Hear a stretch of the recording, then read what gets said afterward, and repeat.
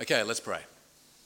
Our gracious God and loving Heavenly Father, we thank and praise you for giving us your word, the Bible. And we thank you for this narrative now that we're going to see about the Last Supper. We pray that you will help us to understand what it means and what its significance is, and we pray it in Jesus' name. Amen. Do you know the word crucial? Crucial. It means very important, doesn't it? Very important. It comes from the word crux. Crux. And again, we use that word in a similar way. We say this is the crux of the matter. This is a very important part of the matter. Now, crux is a Latin word. And did you know what the Latin word crux is?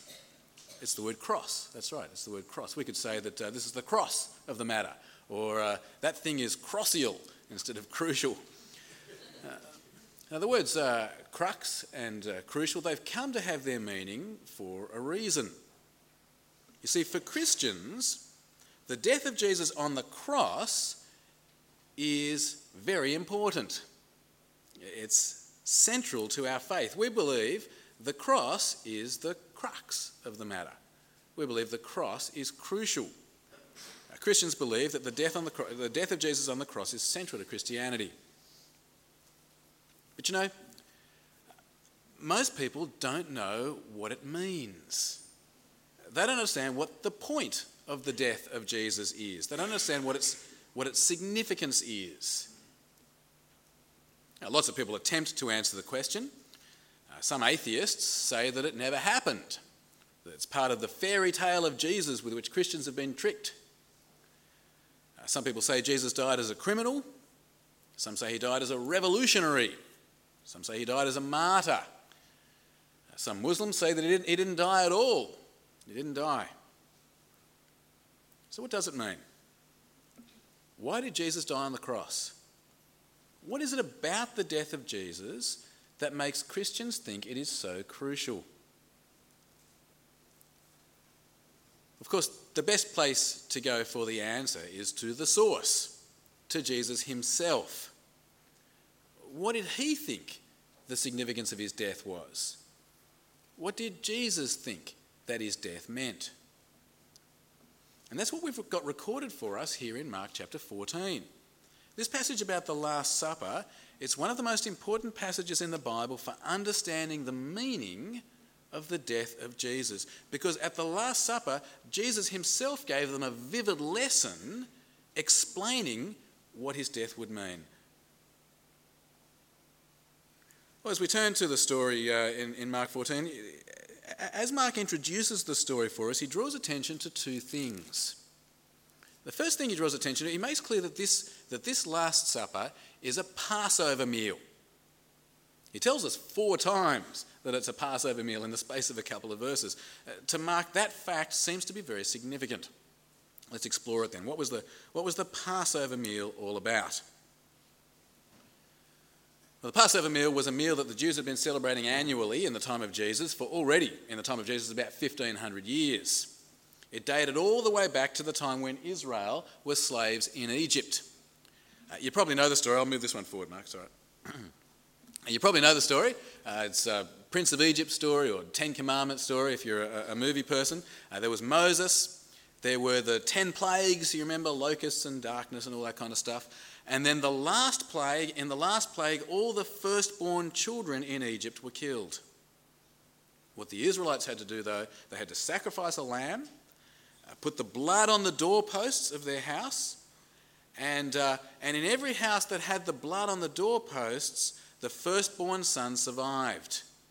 God's judgment passed over that house without killing the firstborn son, and hence the name, Passover. It's the passing over of God's judgment. Well, if you look back to the story, you'll see that final plague was the final straw for the Egyptians. They set Israel free from their slavery and sent them on their way to the promised land. And God then told the Israelites to share a meal once a year to remember the Passover. They'd sacrifice a lamb, they'd eat bread without yeast, and as they ate the bread, they came to tell stories about Passover and its significance. They would drink wine, and they would remember how God saved them and set them free. Right, so that's the first thing that Mark stresses as he introduces this story of the Last Supper. It's a Passover meal. The second thing to notice is the detailed preparations. Jesus has gone to great lengths to make this meal happen. He's organised a room, it's all been made ready. There's a secret sign that he's organised so the disciples can know who the owner of the room is. The sign is that there's a man carrying a water jar. You might go, what kind of a sign is that? Well, carrying a water jar is women's work. I hope you're aware of that. And so it's unusual to see a man carrying a water jar. All right? That's why this bloke would be easy to recognise.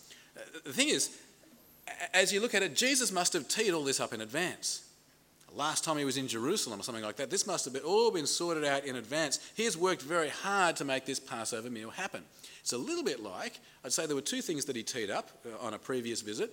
The other thing you may remember is organising the colt of the donkey. Do you remember that as he marched in?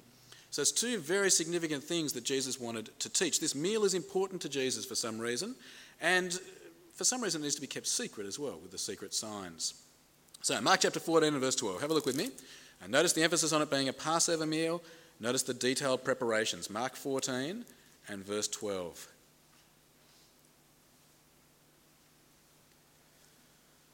On the first day of the Feast of Unleavened Bread, when it was customary to sacrifice the Passover lamb, Jesus' disciples asked him, "Where do you want us to go and make preparations for you to eat the Passover?" So he sent two of his disciples, telling them, "Go into the city, and a man carrying a jar of water will meet you. Follow him. Say to the owner of the house he enters, 'The teacher asks, where is my guest room, where I may eat the Passover with my disciples?' He will show you a large upper room, furnished and ready. Make preparations for us there." The disciples left, went into the city, and found things just as Jesus had told them. So they prepared the Passover. Jesus shows up for this last meal with his disciples. He brings the other disciples with him, but he doesn't kick off with happy news. He kicks off with very sad news. Jesus tells the disciples that one of them will betray him. Verse 17. When evening came, Jesus arrived with the 12. While they were reclining at the table eating, he said, "I tell you the truth, one of you will betray me, one who is eating with me." Now, as Mark's readers, we already know that this is true. Mark told us at the beginning of the chapter, he told us, verses 10 to 12, the religious authorities back at the beginning of the chapter, they wanted to get Jesus. They couldn't get to him because of the crowds, and they needed an opportunity to get Jesus away from the crowds, and then Judas says he's going to give them that opportunity. He'll give Jesus into their hands when the crowds are away. Well, now we see that Jesus somehow knew already that he was going to be betrayed. And I guess if you think about it, that explains the secrecy around the preparations for Passover. That meal in a room by themselves would have been a great opportunity for Judas to get the authorities to get Jesus, to arrest him. Quiet time away from the crowds would have been a good time for Judas to hand Jesus over. But Jesus is committed to having this Passover meal happen. And he wants it to happen undisturbed. This is important to him. And so he didn't let Judas in on the preparations. He kept it secret. Judas will have to wait for another chance now. Well, all this stuff about betraying Jesus, it makes the disciples sad. They assure him it won't happen. But Jesus says it will happen. God has planned it. The wicked traitor will do it, and he's going to regret it. Verse 19. They were saddened. And one by one they said to him, "Surely not I." "It is one of the 12, he replied, "one who dips bread into the bowl with me. The Son of Man will go, just as it is written about him. But woe to that man who betrays the Son of Man. It would be better for him if he had not been born."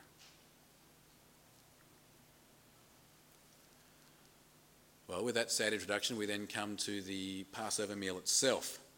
And we see Jesus do something very amazing, really.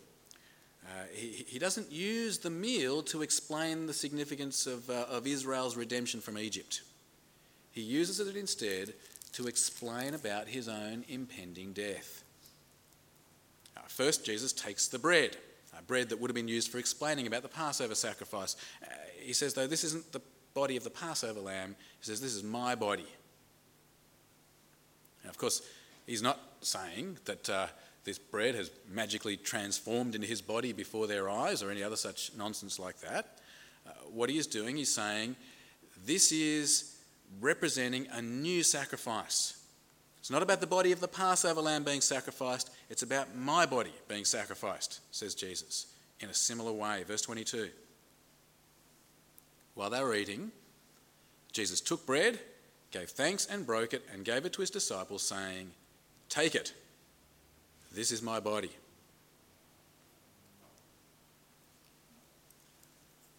Jesus then takes a cup of wine, gets his disciples to drink it, and then he explains what it means. He says, it's his blood of the covenant. Now, a covenant is like an agreement which establishes a relationship. Agreements that were sometimes sealed with blood. And I didn't get to hear it, but the first reading, hopefully everybody else heard about the first covenant and it's being sealed with blood. It was a covenant by which God entered into relationship with his people. Jesus is saying that his death is the seal on a new deal, a new agreement by which people can be in relationship with God. Verse 23. Then he took the cup, gave thanks, and offered it to them, and they all drank from it.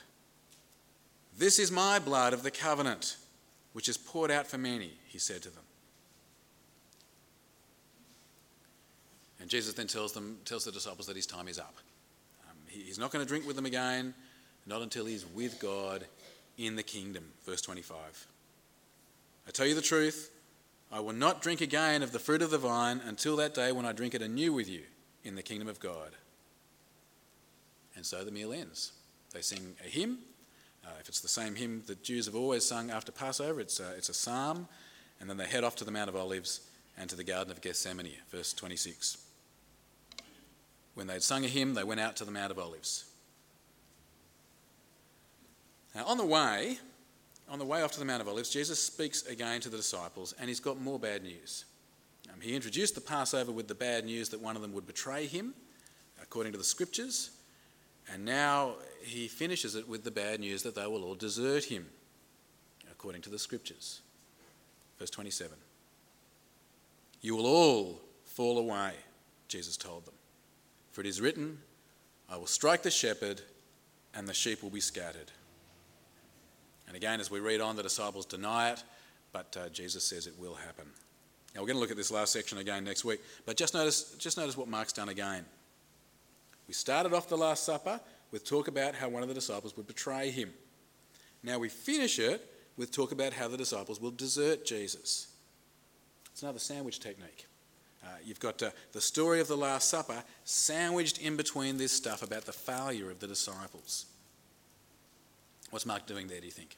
Why would he sandwich the story of the Last Supper in between the story of the failure of the disciples? Well, at the very least, he's showing us that Jesus shares his last meal with traitors and with cowards.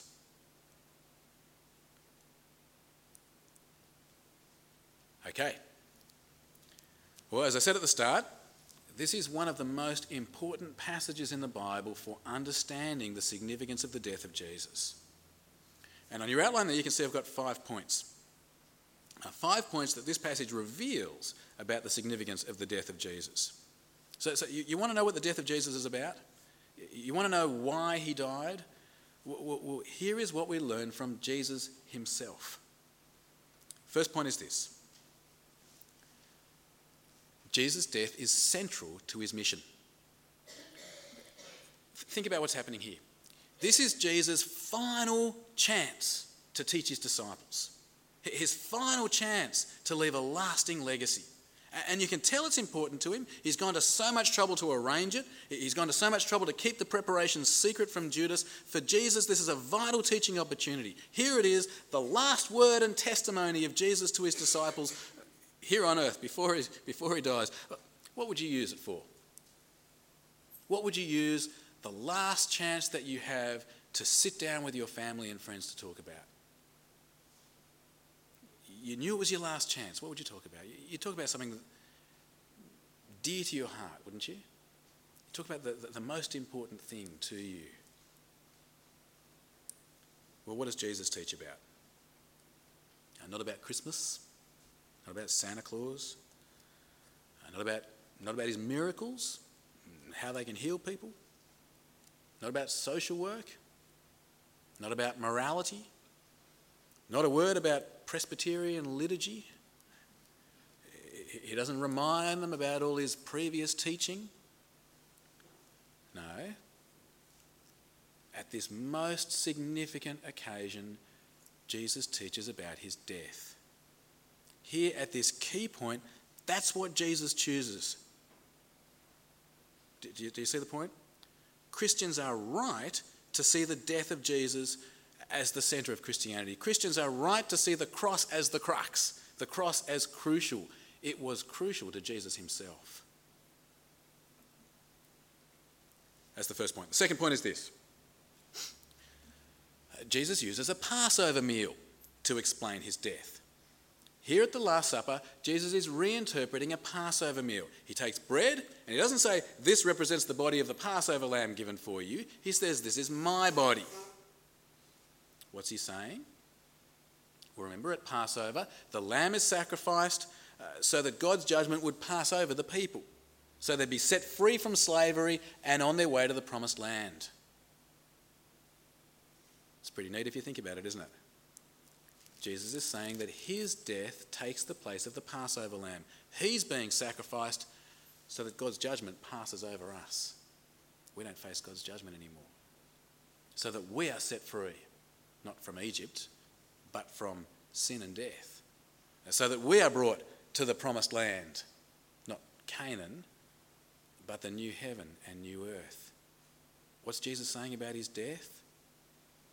It will save people from God's judgment, set them free from slavery, and bring them to heaven.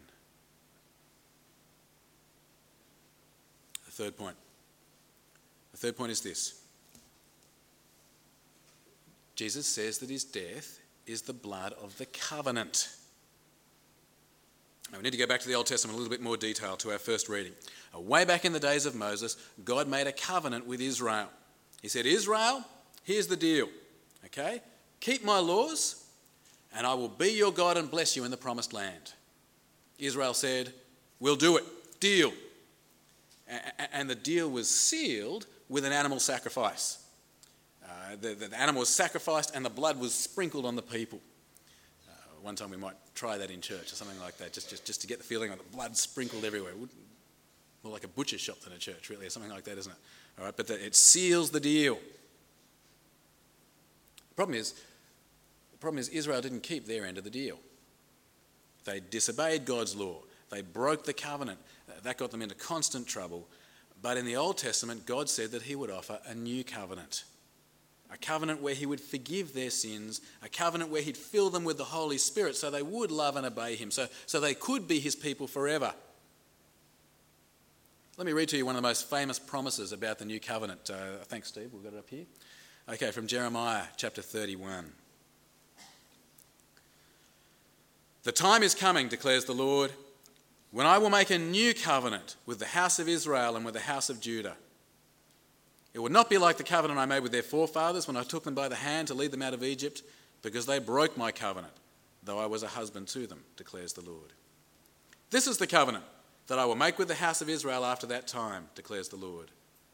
I will put my law in their minds and write it on their hearts. I will be their God and they will be my people. No longer will a man teach his neighbour or a man his brother, saying, know the Lord, because they'll all know me, from the least of them to the greatest, declares the Lord. For I will forgive their wickedness and will remember their sins no more. That was God's promise. Some 600 years beforehand, before Jesus. There'd be a new covenant with forgiven, changed people, thanks Steve. And now Jesus is saying, it's here. The new covenant is here. And the deal will be sealed with another sacrifice. Not an animal sacrifice, but with the sacrifice of Jesus himself. That's what he's doing on the cross, shedding his blood to seal the new covenant. This is my blood of the covenant, says Jesus. Can you see what he's saying about his death there? Here is the way to a new relationship with God. Here is the way to have your sins forgiven, to be given the gift of the Holy Spirit, and to enter an eternal relationship with God, to be transformed by God gradually here on earth and fully when we reach the new heaven and earth. Jesus' death is the seal on the new covenant. Okay, stay with me. I told you it was all information. It's significant information though, isn't it? Okay, the fourth point. Fourth point is this. The way Jesus has taught his disciples here, it makes clear that they need to participate. Now, it's not like Jesus was an actor here and he had his disciples being the audience. Right? He's included them in the drama. He breaks bread, they eat it. He offers wine, they drink it. It's a vivid picture. Jesus is saying that his death is something that needs to be received, appropriated. You need to take it into yourself. Let me quote from the author John Stott because he puts it very nicely. The disciples were not just spectators of this drama of the cross, they were participants in it. They can hardly have failed to get the message. Just as it was not enough for the bread to be broken and the wine to be poured out, but they had to eat and drink, so it was not enough for him to die, but they had to appropriate the benefits of his death personally. The eating and drinking were, and still are, a vivid, acted parable of receiving Christ as our crucified Saviour by faith. Okay, do you get this point? Jesus' death requires something of you and me. We need to rely on it. We need to put our trust in Jesus' death. We need to put Jesus' blood on our doorposts, so to speak. All right? We need to sign on the dotted line of the new covenant, so to speak. All right? Jesus has made many benefits available through his death, but to quote John Stott again, God does not impose his gifts on us willy-nilly. I wouldn't use that as my own words, that's why I use it as a quote. God does not impose his gifts on us willy-nilly. We have to receive them by faith. And that brings us to our final point. Now, this one comes out of the way that Mark has sandwiched the story of the Last Supper in between the stories of the failure of the disciples. We started off with Jesus saying one of them would betray him. We ended up with Jesus saying they're all going to desert him. Jesus shared his Last Supper with traitors and cowards. Jesus offered the bread and the wine to traitors and cowards. And the following day, Jesus would give his body and his blood for traitors and cowards. Jesus would go to the cross for traitors and cowards. And so here's the point. Jesus did not die for good people. Jesus did not die for worthy people. Jesus did not die for decent North Shore people. Jesus died for traitors and cowards. Now, in one sense, that's a terrible thing, isn't it? I mean, the ingratitude, it's so awful that the very people that Jesus shared his Last Supper with would betray him and desert him. Terrible. And yet, in another sense, it's beautiful, isn't it? For people like me and people like you, this is great news, isn't it? Because Jesus died for people like you and me. For the sort of weak, cowardly people who deny Jesus. For the sort of sinful people who betray him and disobey him and let him down day after day after day. We don't come to the death of Jesus as deserving people. We don't come to the death of Jesus as good people. Jesus didn't die for us to give us a pat on the back for what nice people we are. Jesus died to save us from the consequences of our betrayal and desertion of God. We come to the death of Jesus as undeserving sinners.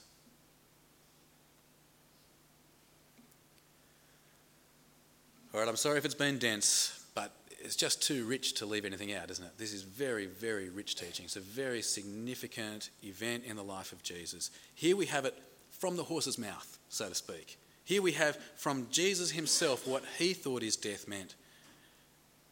He thought his death was crucial to his mission. He thought his death was like the Passover lamb sacrificed, causing God's judgment to pass over us, setting us free from sin and taking us to the promised land. He thought his death was the seal on the new covenant, bringing us forgiveness, giving us the Holy Spirit, bringing us into eternal relationship with God. He thought his death was something we need to rely on, and he knew his death was for sinners. It is crucial stuff, isn't it? Let's pray.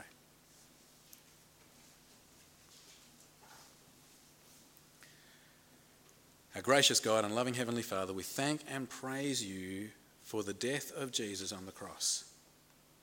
We thank and praise you for the magnificent benefits that he has won for us, that your your judgment could pass over us, that we could be set free from sin and death and brought into your kingdom. Thank you for the way that it seals your covenant to forgive us and give us your Spirit and make us your people forever. We pray, Heavenly Father, that you will help us to sincerely rely on the death of Jesus and only on the death of Jesus, that we may be your people. And we pray, Heavenly Father, acknowledging that we are sinners before you, utterly undeserving of what Jesus has done. Our Father, please help us to stand firm, trusting in Christ, and to give you thanks and praise both now and forever. We pray in his name.